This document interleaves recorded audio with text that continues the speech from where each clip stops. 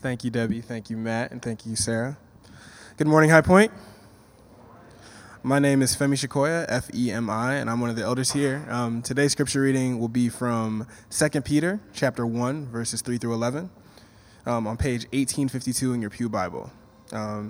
As you're flipping there, we memorized this verse last year, this passage last year, so you'll hear me make some changes. We took a version that we think is a little bit more accurate to what Peter's actually trying to communicate here. So listen, if you'll hear those changes, just follow along. You'll be able to keep up, I promise. Which might be bold of me. From verse 3. His divine power has given us everything we need for life and godliness, through our knowledge of him who called us by his own glory and goodness. Through these, he has given us his very great and precious promises, so that through them you may be able to participate in the divine nature, having escaped the corruption in the world caused by evil desires. For this very reason, make every effort to add to your faith goodness, and to goodness, knowledge, and to knowledge, self-control, and to self-control, perseverance, and to perseverance, godliness, and to godliness, brotherly kindness, and to brotherly kindness, love. For if you possess these qualities in increasing measure, they will keep you from being ineffective and unproductive in your knowledge of our Lord Jesus Christ.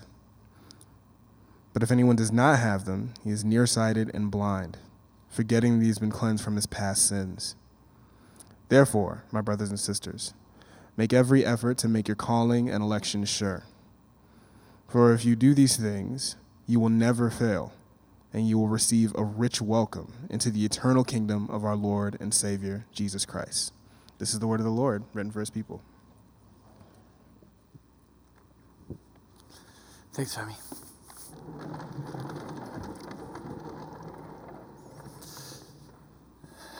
If you're a visitor with us this morning, this is going to be very different than normal, what I'm going to do. I'm going to do the first part of a two-part sermon. The second part will be in 2 weeks. And, so it'll end just before we start the fall series. So as of this last June, Alexi and I and our family have been here at High Point and part of the High Point family for 8 years. And when I got here, my children were 7, 5, and 2, and non-existent. And, now I have a 15-year-old studying driver's ed, God help me. And I mean that in the, most devout way.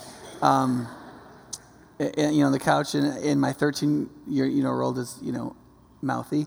And I have an 11-year-old who wants to fish every day, and a 5-year-old who is, as you would expect, a fourth youngest child who's 5 years younger than all the rest to be. But, in terms of the life stages of the earth and eternity, that 8 years isn't very long, but, you get up in years a little bit, and it's like a full life stage of your life. I went from, the dad with young kids to the dad with kids where we're starting to talk about how many years we've got left with them, And so, it's important to, stop and reflect and review on your life. And that's not so much true with things that are all spectacle. People usually don't sit around and reflect on how their favorite TV show is going. Because they're supposed to be all spectacle all the time. You can feel whether or not it's going well. But it's the ordinary things. It's things where you do the same thing day in and day out of conviction that are important, but they're normal, like laundry. That, I don't know if you'd ask how laundry's going. But your marriage, for example, if you're married to somebody for, your whole life, it's, you're doing the same stuff day in, day out, and at some point you got to get in there and be like, so how is this going? Or you've got to reflect on it, and you've got to review, and you've got to decide whether you like what's going on or not, right? And so, if you don't reflect on things after a while, the monotony of them, right? If it's a repetitive thing, after a while you start feeling the monotony without feeling the encouragement. Right? If you're a parent and you're trying to parent your way along, and it's just tough every day. It's it's another argument, it's another thing, it's another meal, it's more dishes, it's another thing every day. And that's all you just keep experiencing that, and you don't reflect how are these kids changing, and are we doing better on this thing or worse on that thing, and there's, if you stop and you look at it, oftentimes there's a lot of encouraging stuff to see, but that you wouldn't normally see because it's just kind of in the slow flow of time. It's like celebrating that a tree is growing, right?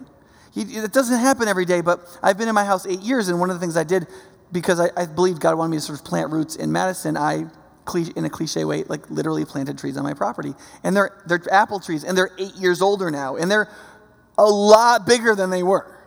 And I can see that when I stop now and I prune them, right? For the last 7 or 8 days, Alexi and I have been retiling about half of the ground floor of our house ourselves. We're not of sufficient means that we can just pay somebody to do it. And so it's an interesting process, right? Because you spend like the first 20 or 30% of it like tearing your house apart. I mean, it looks like you're trying to tear your house down. And then there's another 20 or 40 to 40% of it where you're like, it looks like you're doing bad repairs. Because you're basically screwing down plywood, or you're creating a new subfloor, you're doing this or that thing. In fact, the plywood we had to put down was so thin, it was only a 1/4 inch. And so in order to make sure it doesn't warp, we had to put so many screws in it. It looked like a 10-year-old got a hold of a power drill and a pound of screws. And because that is actually literally what happened. But it was also for the purpose of screwing down the things efficiently. And even when we got done, we had the rain the other day, and some of it was warping even between the things. We had to put more screws in it, right? And it just looks like somebody who didn't know how to fix things got a hold of something, right? And then even when you start tiling, it's all messiness. It's like you got mortar and thin seam. It's on your arms and in your fingernails, and it doesn't even look good. And you're spending all this time getting the lines right. And then you finally get some rows and you're going. And after a while, you start to be like, okay, wait. This is going to look good, right? And about that time, you might only be halfway done, but hopefully it looks better.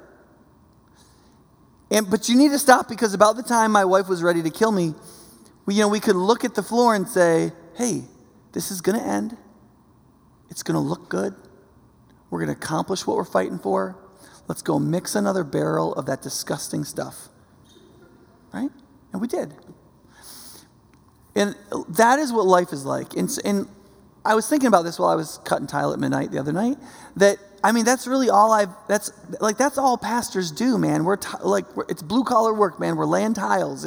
We're pounding nails. It's the same thing. It's craftsmanship. I mean, think about we're compared to shepherds, right? That's what the word pastor literally means. Shepherd. You just sit around while sheep mate. You just keep them alive, you keep them safe, and then biology kind of takes care of the rest, And so sometimes you just got to stop and say, okay, wait, what's really going on? Because otherwise you could actually be part of the body of Christ, or you could actually be in your own Christian life, and you could feel pretty discouraged even when pretty good things are happening, but they're just happening too slow to be spectacles. And if you don't stop and reflect and review, you won't get the encouragement you actually require. Does that make sense? Okay.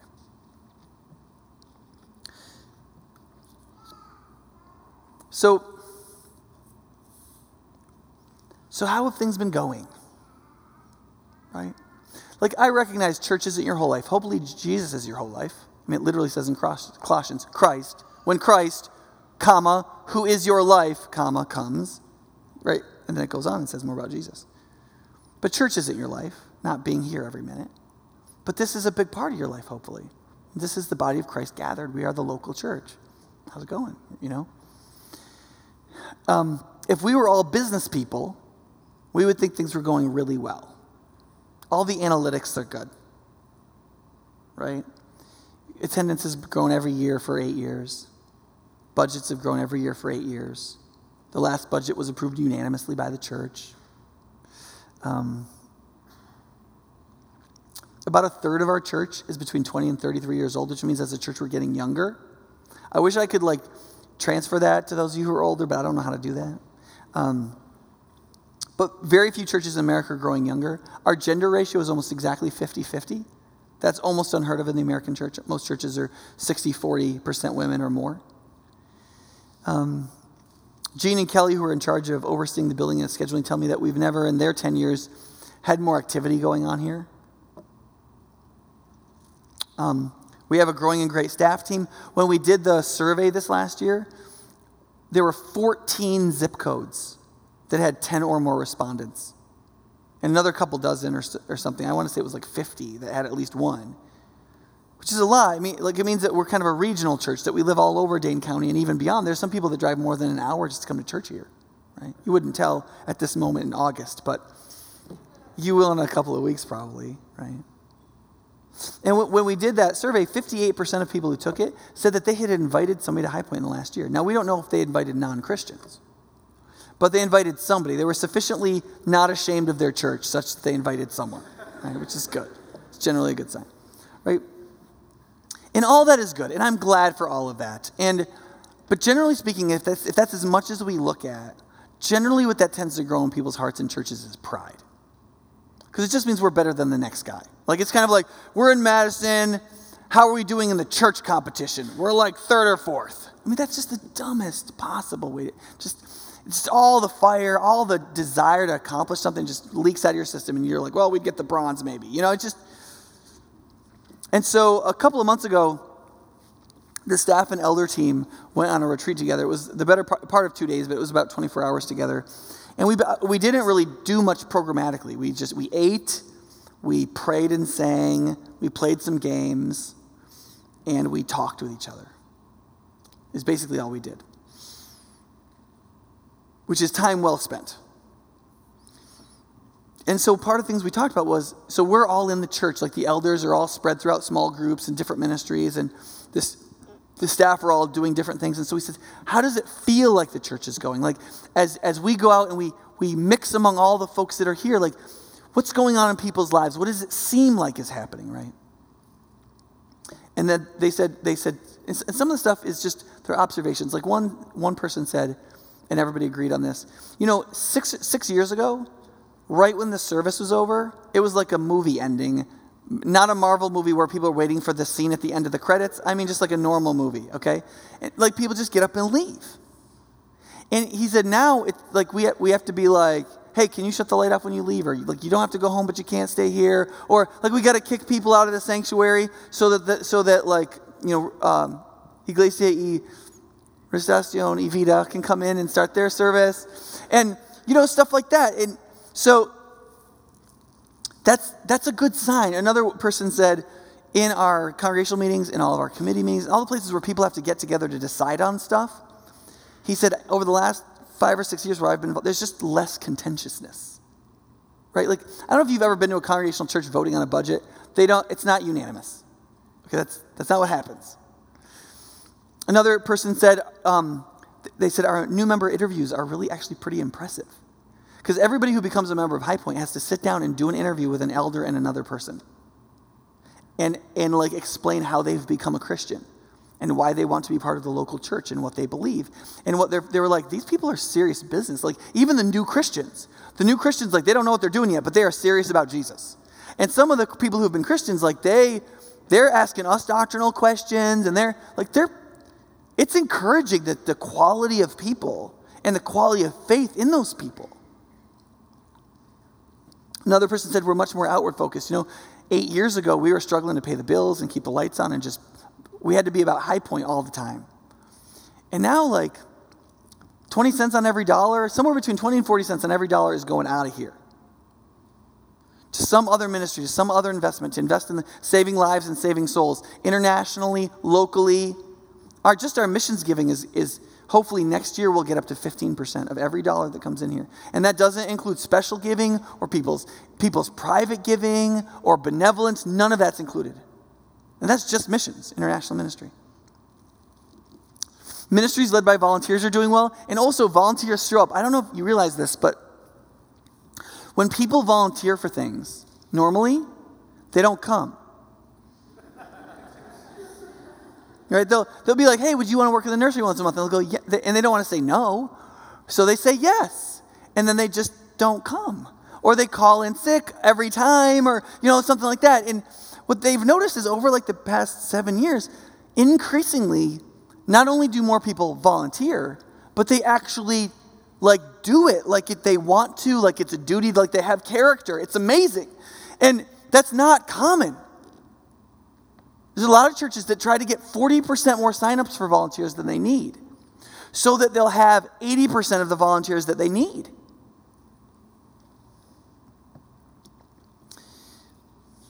There are some other things. Those are some of the key ones.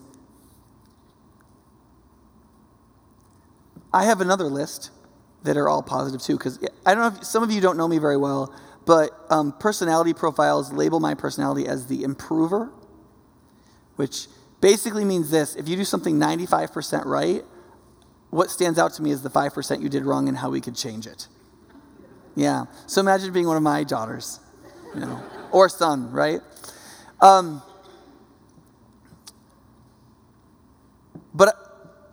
But I believe if you don't reflect on what is good, you get discouraged, right? And so I've seen consistent baptisms every year, right? Would I like to see more? Sure. Would you like to see more? Yes. But are people getting baptized every year? Yes. Right? I see great elders leading the church. For 8 years, we've had a great elder team. Bill Lurch fixed that before I ever got here. And we've continued to have a sufficient number of men willing to lead and willing to serve and willing to visit and willing to do what it takes. And also, the last 14 months, Alexi's in my small group has been taking a group of 16, 20-somethings through elder training. I didn't think any of them would probably be elders of High Point because of how Madison is. Everybody's leaving every year. But part of being a teaching church was we had been training pastors. My first 4 years, I focused just on training pastors. Then I realized if we really want to affect the church in all of America through just one church, we need to train people to be elders. We can train 200. We can train 2,000 elders in 30 years. That would majorly touch probably 1 or 2 churches in every urban center in America and many second tier. This church could do that, right?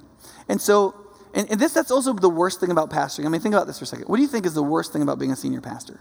Have you ever thought about that? What do you think is the worst thing? Because I thought about it. Right?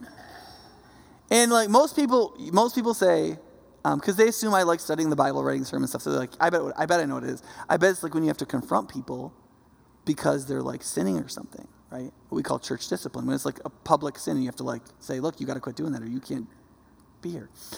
And but no, that's not really it for me, because I kind of like conflict. I have to not like conflict just because liking conflict is ungodly. You know what? I don't mind. I'm just really disagreeable, and so if people don't like me, I usually don't care that much. Right? The kind of problem you want in your life is the kind of problem where the better things get, the worse that problem gets. That's the kind of problem you want in your life. The better things get, the worse that problem gets. Okay, that's my biggest issue with senior pastoring. The thing I hate the most about being a senior pastor is walking through these halls or walking through our barbecue and, am I about to die? And seeing all these people I wish I got to be friends with that I'm never going to get to be friends with. When they have a crisis or when they need advice, they're going to come and talk to me, right? But I'm walking by 100 smiles, people enjoying each other, have interesting conversations, laughing, and I don't get to be friends with 680 people. And it's frustrating, and I hate it. And the more people who serve Jesus here together, the worse that's going to get. It's never going to get better, because I'm still going to be spatially limited. You know what I'm saying? All right, let's see if I can open this.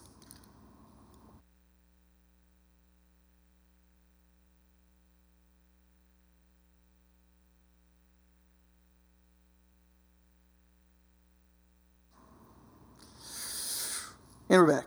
Are we back? Great. So I've seen that. I've also seen a lot of engagement in our more mature or older generations. So I think it was still last year sometime. I don't think it was 2 years ago. There was an older woman in our church. I think she was 82 or 83, and she had a pretty severe stroke. And so she was in the hospital for a while. She got moved to a nursing home, and I'm a pastor, so I believe in Christ and I believe in human nature.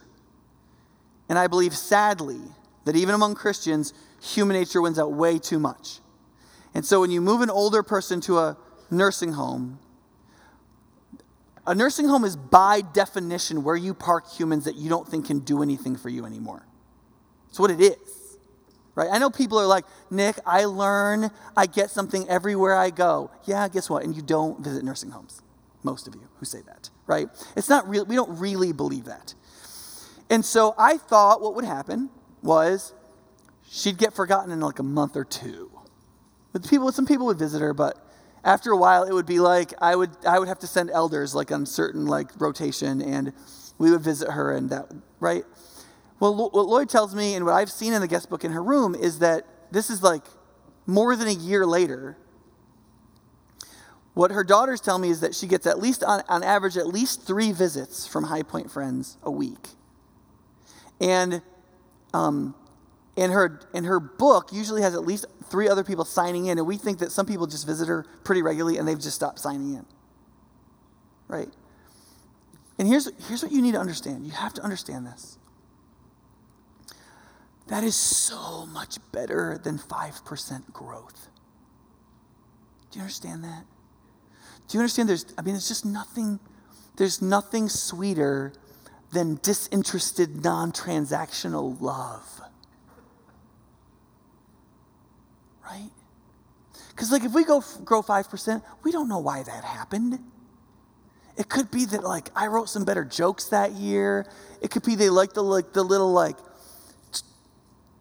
thing that Nicole does with her voice when she sings. It could be, that some more people moved in because like Epic hired some more people, and some of those are going to be Christian, some of those are going to go here. It's just you have no idea, right? But when people visit people who can't do anything for them, and not even to accomplish anything, just to be there and give them some human contact out of nothing but recognizing the human need for existing and their existence being recognized, and there to be just some relating, that is evidence of something supernatural. Do you understand? A growing church is not necessarily evidence of something supernatural. But a year later, a church visiting an old woman who you can barely hear whisper if you put your face on her nose, that's supernatural. That encourages me. When I wonder if my life of shepherding will have affected, through the grace of God, anything in the lives of people, that's what makes me believe that maybe what I'm doing is accomplishing something, that God might be using me. He might be changing us. He might be using you, that real transformation could be happening. Because that only happens for substance. I've seen a lot of younger people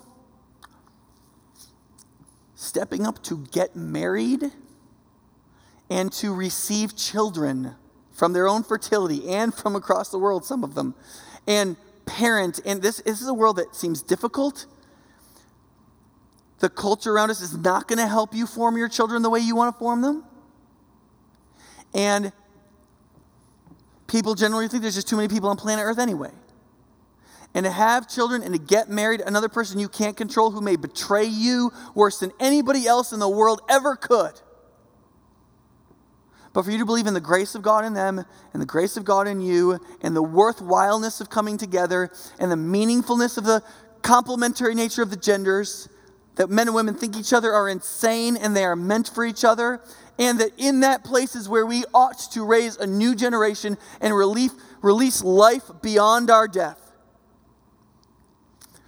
To believe that that is worthwhile and to embrace it before you've squandered all your youth and energy, I think is good. And I've also seen single people who have not been able to find a suitable spouse or aren't particularly interested in one, but recognizing that the freedom and openness in terms of responsibility that creates, that they can do things other people don't get to do, who have direct domestic responsibilities. And I've seen people do stuff There's three of them, actually. I just got asked to take over a volleyball team, and I'm not very good at volleyball. I can do the coaching stuff, but the technical stuff I'm not as good at. And there's these three single people like, yeah, I'd love to coach those girls. I'd love to turn they got one win last year into a winning team. Yeah, let's do it. I was like, yes. So that's obviously not a really spiritual example, but it's spiritual. Those girls' lives matter. You can see this in numerous partnerships. Many of you know this about me, that I do not believe in church branding. I believe that you can have a logo and you can have a church name. That's about as far as it goes. You don't press your logo and your brand in the city, because the church must rise. All the churches of every ethnicity, of every number of people, no matter where the pastors got their education, if they believe in Jesus and in the gospel and in the scriptures and in the calling that we have in them, then we take hands together and we try to make them all rise together. And so over the course of 8 years, we have increasingly engaged in partnerships that are not denominational, but that are with gospel-believing churches. And they're across idioms of ministry. Some of them are with charismatic churches. They're across ethnic and racial lines. They're across theological differences, but still related in the gospel and the scriptures. And so, for example, Lutheran Social Services, which is the main refugee relocation service in this area, right? We're working with them. We couldn't work with the evangelical one out of Wheaton because it's too far away. You got to be within 100 miles. So we worked with the Lutherans, and they came back to us recently and they were like, so High Point Church is our model refugee relocation ministry in this region of Wisconsin. And that made me feel bad for refugees, But actually, I know some of the people who are involved in that ministry. And they love cross-linguistic and cross-cultural relationships. And they love getting in there and learning about new cultures. And they love getting called at 3 o'clock because the person has to be at the DMV at 4 and they haven't filled out the form yet. And they love that stuff. And I've sat down with our Iraqi family and our West African gentlemen and some of these people who have come as refugees. And I've said, so how has this church been for you? And they're like, I can't even begin to tell you what this church has done for me. I never thought in a million years we would be the model refugee church in this area. That's crazy. Orchard Ridge is another example. Remember 11 months ago or 10 months ago, we tried to get people to sign up to read and be tutors at Orchard Ridge School, right? For kids that don't read so good, right? And so we did the sign up and we got something like 32 people signed up. And so then we gave the list over to the public school system. We said, let's get the background checks and so we can get people in the classrooms, right? And it sat where all the other volunteers sat for the rest of the year and there were no background checks done. And of course, I was going crazy because as a pastor, you know how a pastor feels. Okay, I just dropped my credibility to get these signups for you and you did what with them, right? And Becky was going crazy too. The principal, she's like, ah! So then Lloyd spent months working, calling and working with the administrative people, okay, we need to get these things through. We're going to do signups again right before school. We want people to get in these schools. We got to get the background checks done. Do you need us to pay money for the background checks to happen, right? And so then Lloyd starts calling through the list because he wants to call all these people who signed up and be like, would you still volunteer? I know we didn't, but there's a new school year coming up, right? So he calls them and do you know what a bunch of them said to him? They're like, Lloyd, we're already in the school reading with kids. They did it on their own. They didn't hear from us. They called up the school. The school's like, well, you don't technically need a background check if you're reading in the classroom with everybody else. It's only if you're going to be one-on-one with a kid do you need a background check, which is what most of them do anyway. And so some portion of the list, I think he said something like a third, were already there. Okay, now listen. God help me, I love low-maintenance Christians. So great. But it's not just about, that's the man, Nick Gibson, saying I love, because it makes my job easier and my work easier. But the pastor who's supposed to stand in the stead of Christ and speaks to you says this, I love low-maintenance Christians because there's only one way you get low-maintenance Christians. It's if they're high-substance Christians. High-substance Christians become increasingly lower-maintenance Christians. And people who sign up for something, they hear nothing from who is supposed to lead them, and they go and do the thing without being told. Yeah. The Faith Place African-American church on the east side of town that we've worked with in Sun Prairie. They had some stuff they couldn't get done, and their roof was leaking in the monsoons we were having. Remember that? Yeah, they're trying to have church in that. And City of Sun Prairie was going to shut them down because they didn't have some dirt in the right places, and they didn't have some trees planted in the right places. And they've been told 2 years in advance, but they were trying to get it, they were trying to negotiate it. Finally, Harold called me. He's like, man, they're going to shut my church down. He's like, can you help us? And so people from his church and people from our church and Mike Hale's tractor showed up and moved tons of dirt and rebuilt planters and moved stuff around, and they got their trees planted, and they got their roof fixed because we made a 5-digit donation to make sure that happened. And they're all set. Right when they finished, there was an explosion in Sun Prairie. You remember this? Right? Which is a tragedy, right? It's bad, right? And God tends to use crazy stuff for good. You know what happened? They had to shut down a couple of streets because of that and reroute like a third of Sun Prairie's traffic by their church. So now they're having church outside, which just got landscaped. I didn't know there was going to be an explosion. I wish I could tell you I had a prophetic dream. And in that prophetic dream, I saw this explosion and these like dolphins swimming in this moved river. And I thought that was a symbol of people. Like, that would be great. Here's what happened. I spent 6 years building a relationship with my friend Harold. Right? We're friends. I trust him, and he trusts me. He was in kind of a sticky spot. He didn't have anyone else to turn to. He called me. I'm his friend. I'm glad to help. I called you, my friends, and say, hey, let's go work over there. And then I went on vacation to Utah. Right? And I get this text from him. He's like, hey, it's happening. And then I look on Facebook, and there's pictures of High Point people and Faith Place people landscaping their church, getting it done. Same thing with Crossroads Church. We partner with them for the work we're doing in the Dominican Republic.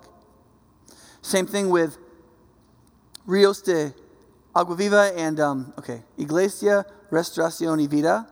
They're both Latino churches that meet here, but we've done more together. How many people know what ICS is? Anybody know what ICS is? Like 4 of us? Okay, great. So ICS is Impact Christian Schools. It didn't exist last year. Now it does. It's a school system that has been created in the city of Madison by the teaming up of 3 churches with schools. High Point Church and High Point Christian School, Lighthouse Church and Lighthouse Christian School, and Abundant Life Christian School, which is part of City Church. The reason for that was we're all working together enough now that it's not just about who's running what. We needed something more cooperative, and because a bunch of other churches wanted to start schools. And a bunch more parents now are increasingly wanting Christian education for their children. And there's vouchers available. See, when I came here 8 years ago, there were not vouchers available for any family that wanted a Christian education for their kid. And so I actually heard from some people at High Point Church. They said, I had people come to me and say, be careful how much you push High Point Christian School, even though it's a ministry of the church, because I pay tithes and offerings to this church, and yet I can't afford to pay the tuition to send my kids there, though I wish I could. Right? And so it's not for everybody. But Diane's vision from the very beginning, Diane Cook, was to provide a Christian education for every child whose parents wanted to provide one for their children. And it was impossible. It was impossible. So we just did everything we could when we could do it. Started with partnering with ALCS. We partnered with them for a while. Got that school kind of going back again, right? We got to meet Marcio. We were talking with him, doing this, trying to grow a school. We got in a fight about who to hire for our principal. Most of you probably didn't know about this conflict. There's significant conflict over who to hire for our school, for our principal. That actually turned out really well. All that conflict produced maybe one of the best hires our church has ever done with Chuck Moore. Chuck Moore has run voucher schools in Milwaukee. He has all the resident knowledge. Meanwhile, Lighthouse Church was developing all the structures and systems, learning all the ins and outs of the government system of the voucher schools because their school is completely a voucher school. Meanwhile, they're also one of the best schools in the state in terms of academic turnout of kids. Their kids are doing better than almost anybody else in the state, and they're only educating in 3 languages, so, right? Yeah, the average African American kid who goes to Lighthouse School does their education in English and Spanish and then takes Chinese, Mandarin for a foreign language. And in math, they're beating everyone. Right? And so now we've got a guy who ran the voucher system and who knows all the people with the big money to pour into schools in the whole country, working with Marcio and Tia, who it's all coming together. I wish I could tell you that I had a prophetic dream where there were these big boulders that had to move together and an angel came down and was pushing them together. And I'm not making fun of that. Honest to God, I wish I had a prophetic dream, okay? And other people do sometimes. All we did was lay tile. Do you understand the point here? All we did was lay tile. We just said, okay, I think this tile goes here now. It's not about us. It's about the church in all of Madison. It's about Jesus being known. It's about this whole city knowing him by whatever means is in our hands. Whatever tools on my belt I'm going to use to screw or hit or saw something, and we're going to move forward and be faithful, right? And so these things, we fling the string and God somehow weaves them together if we have the right attitude and integrity. See, here's the thing, you guys, listen. Marcio Sena, I believe, is a man of integrity. Harold Rayford has shown me over 6 years that he's a man of integrity. Right? I'm learning more about Pastor Pedro every day. I've only known him for about a year. But all of his actions, he shows that he's a man of integrity. So whenever disagreements arise or frustrations arise, either because of our different churches' finances or our ethnicity and our assumptions based on our backgrounds, or whenever things start to come up, you see, we're getting years now of believing in the integrity of each other. And so we can overcome the obstacles and we can build together. But if there isn't that there, if we don't have people of integrity, we can't trust across lines of distrust. Right? We can't do that. We can't write checks for 5 figures and give it to another church that's supposedly our competitor if we don't trust them. And trust takes time. You got to lay tile, man. You got to have every action has to have integrity. Every single one. And that's true for our church. It's true for everybody in your life you want to trust you. If you want to combine with anybody to build anything, to do anything more than what you can just do yourself, every moment has to have integrity.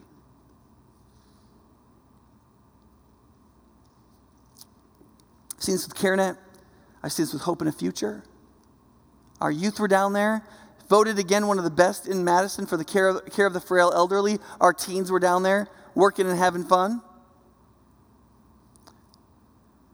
I'm always surprised. I go to the CareNet banquet, which is the financial support banquet for the ministry that takes care of moms with unexpected pregnancies and who are having their children. And I go there, and for the size of our church in this big city, we are ridiculously overrepresented.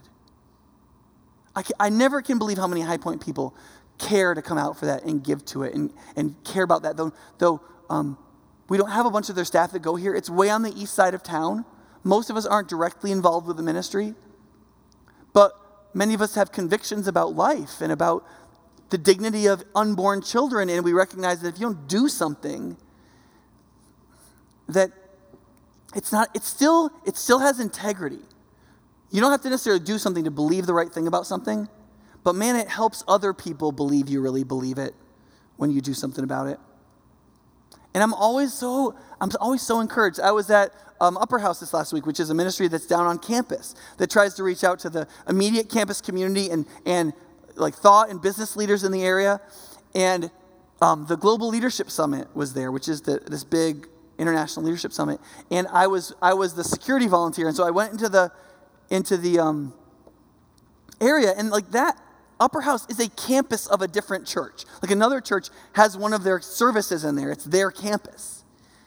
And I walk into that room, and it's like, hey, Pastor Nick, hey, Pastor Nick, hey, Pastor Nick. Hey. And it's not like the usual suspects. It's all like High Point people I don't even hardly know, you know? And so I'm chatting up all these people, and I was so surprised, and because this is in the middle of the week during the workday. And these were people who have jobs, who had taken time off to be at this thing, to serve other people who are not part of our church, some of whom were not Christians, learning about business leadership from a Christian perspective. And so I could go on about that. Also, I don't know if you know this, but in the area of benevolence, giving to the poor, outside of our budget, right? Like we have an envelope every fourth week when we do communion, we also give money that is specifically for the poor and for nothing else. On top of all the other stuff, this church gives tens of thousands of dollars every year just for benevolence. And we don't just like shake the money out on the street. I mean, when people come to us, Dietrich Grun he's like our pastoral social worker. He goes over their budgets. He'll go over like where they could get other resources, what food pantries they can utilize, and so on. And then if we give them money, it's just to close the gap on something the government won't pay for or whatever. So it's often like a light bill or a thing like that. And so we don't write checks for like $2,000 for people off the street because we think that doesn't help people, right? And yet, people at this church just keep, we're like, what are we going to do with all this money? Like, this money's for the poor. We've got more money than is even being asked for. People in this church take care of the poor people in this church. So when people in our church lose their jobs, what I often find is that people in their small group brought them food, or somebody that they knew in the church gave them money without going through the church. So that even our poor are taken care of by their brothers and sisters before they come to the pastors and elders. Right? And so what we've actually done with some of that money is we said, look, we can't spend all of this on the people that are coming in here. We'll take some of this and we'll spend it on poor kids in reading and math summer programs and things like that, so those kids never come to us to help them fix a light bill. We'll spend the money on poor kids so they can stay in school and so that they can be mentored by people who preach the gospel so that they can stay in school and they can make it, right? And maybe that will be more effective in the long run for some of them. And I have never been part of a church in my life that had too much benevolence money and had to figure out how to invest it. And that encourages me. Because most people, they'll give at church because the plate goes around, and they'll be like, oh, yeah, I'll give.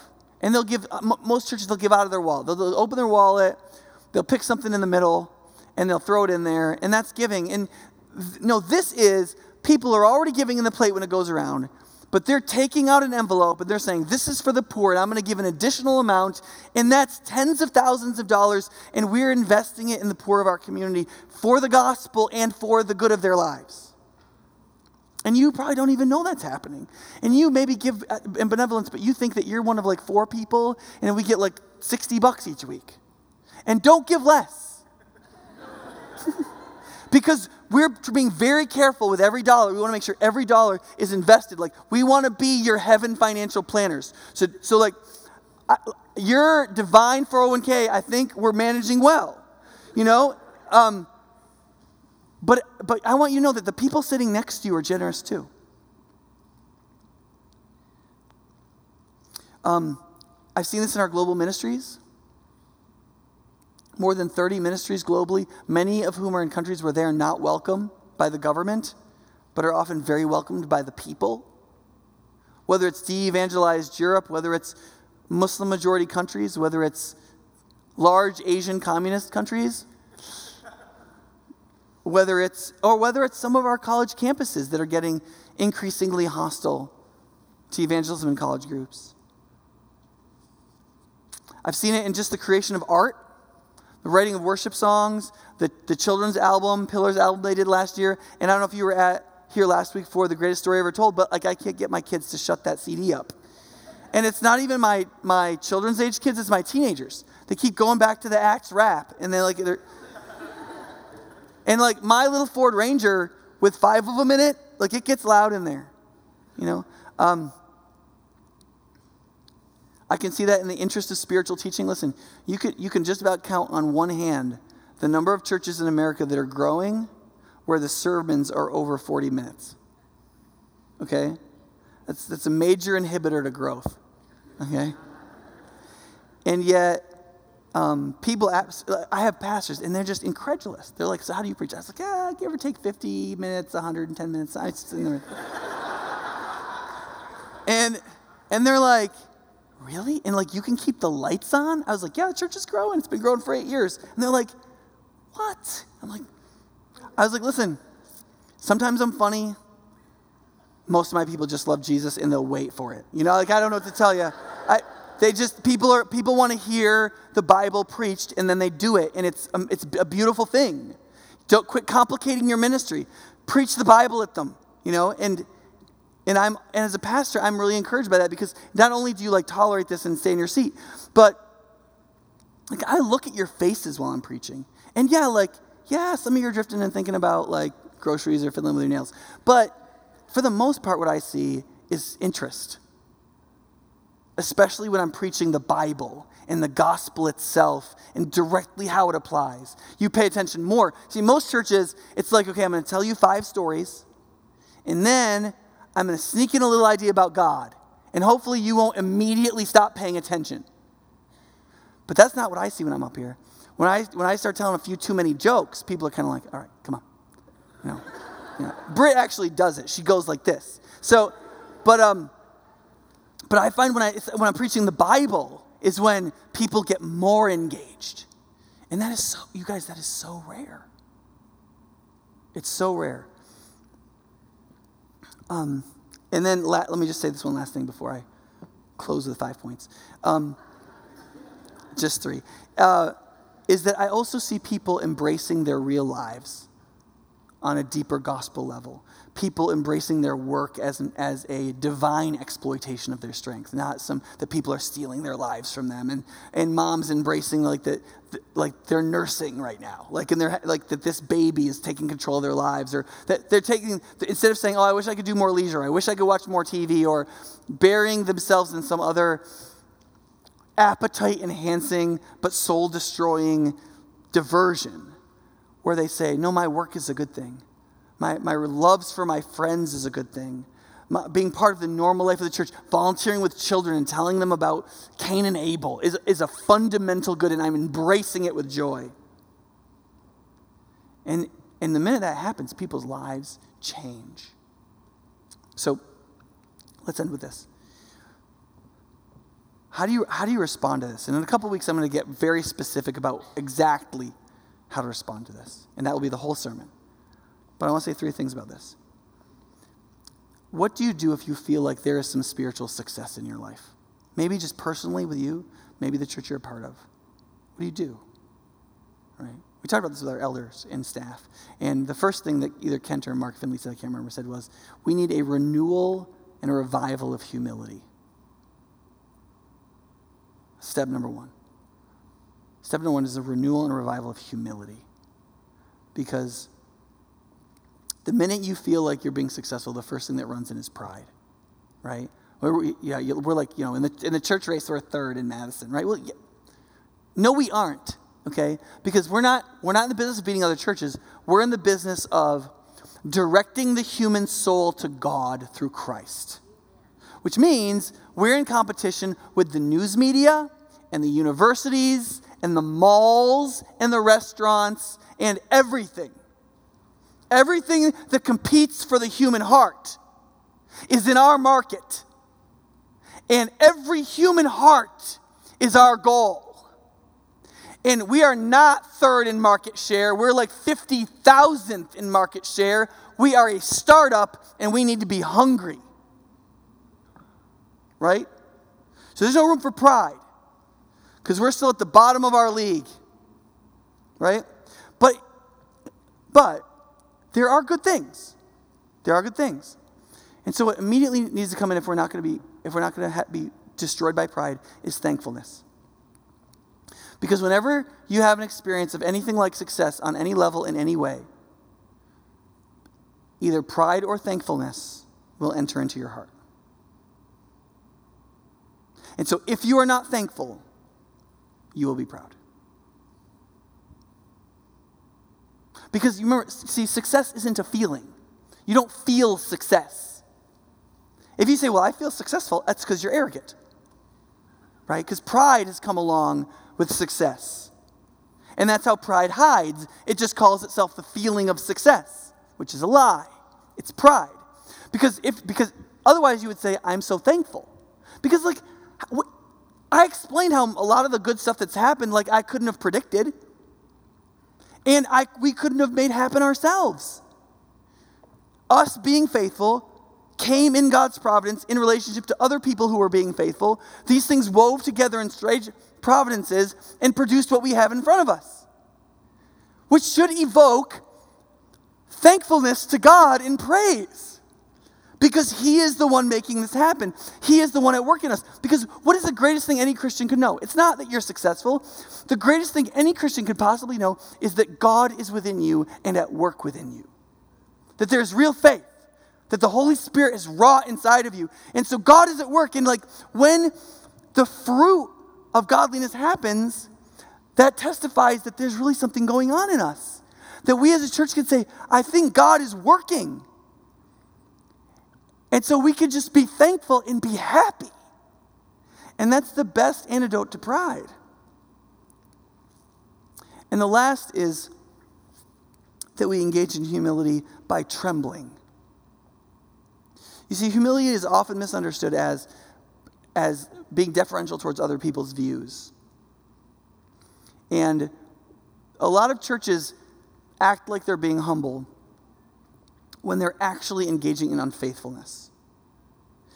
And there's this place in the book of Isaiah where God makes this very clear. He says, heaven is my throne and earth is my footstool. Where is the house you're going to build for me? And where's my resting place going to be? My hands made all of this, right? You can't make a house for God. You can't make a dwelling for him, right? And then he says, but this is the one to whom I will look, which that ought to get your attention. In all the earth, there's one person that God is going to look to. His eyes will be on, that they will be the dwelling of his attention. It's the closest thing you can make for a dwelling of God. He says this is who I look to in all the earth. The one who is humble in heart, and so that gets the explanation it requires, and who trembles at my word. You see, in God's eyes, humility is not acquiescing to the unfaithful teachings of your neighbor. In God's eyes, humility is trembling at what he has said and believing what he has said and not even giving deference to yourself and the stuff you want to believe instead.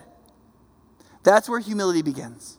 And then you figure out how to love your neighbor without being unfaithful to the truth of God and his word, because you tremble at that truth and you will be faithful to it. And so then you sort it out, how to be humble with your neighbor too. But it starts with trembling at the word of God and being as faithful as you know how to be.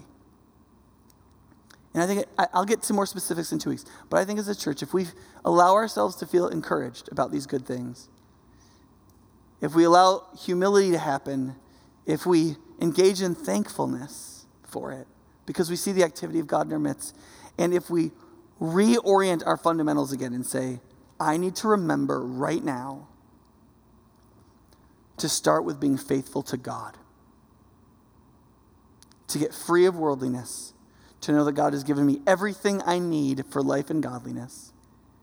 And so I will make and I will spend my days making every effort possible to add to my faith knowledge, and to knowledge goodness, and to goodness self-control, and to self-control perseverance, and to perseverance godliness, and to godliness self-control, or to godliness brotherly kindness, and to brotherly kindness love. Because there's a promise that goes along with those. If we as a church, or if you and I individually possess them in increasing measure, they will keep us from being ineffective and unproductive in our knowledge of our Lord and Savior Jesus Christ. Let's pray. God, we thank you for 8 years of relative good times. We thank you that we've been able to experience a time together where you've done good things in our midst. But we also recognize that we're sort of in a place where we could be a church that has done good things and is about to decline because of pride and a lack of any hunger and fervor for the gospel among us. Or we could be people who are renewed again in the fundamentals of what it means to follow you deeply. We pray, God, that you'd make us a people hungry for substance, for godliness, hungry to see our neighbors and people in our city know you deeply, people hungry to sacrifice for the good of others in real love, people who seek to add to our faith everything required for godliness, but yet people who are thankful and who realize every moment that it is the joy of the Lord that is our strength. Amen.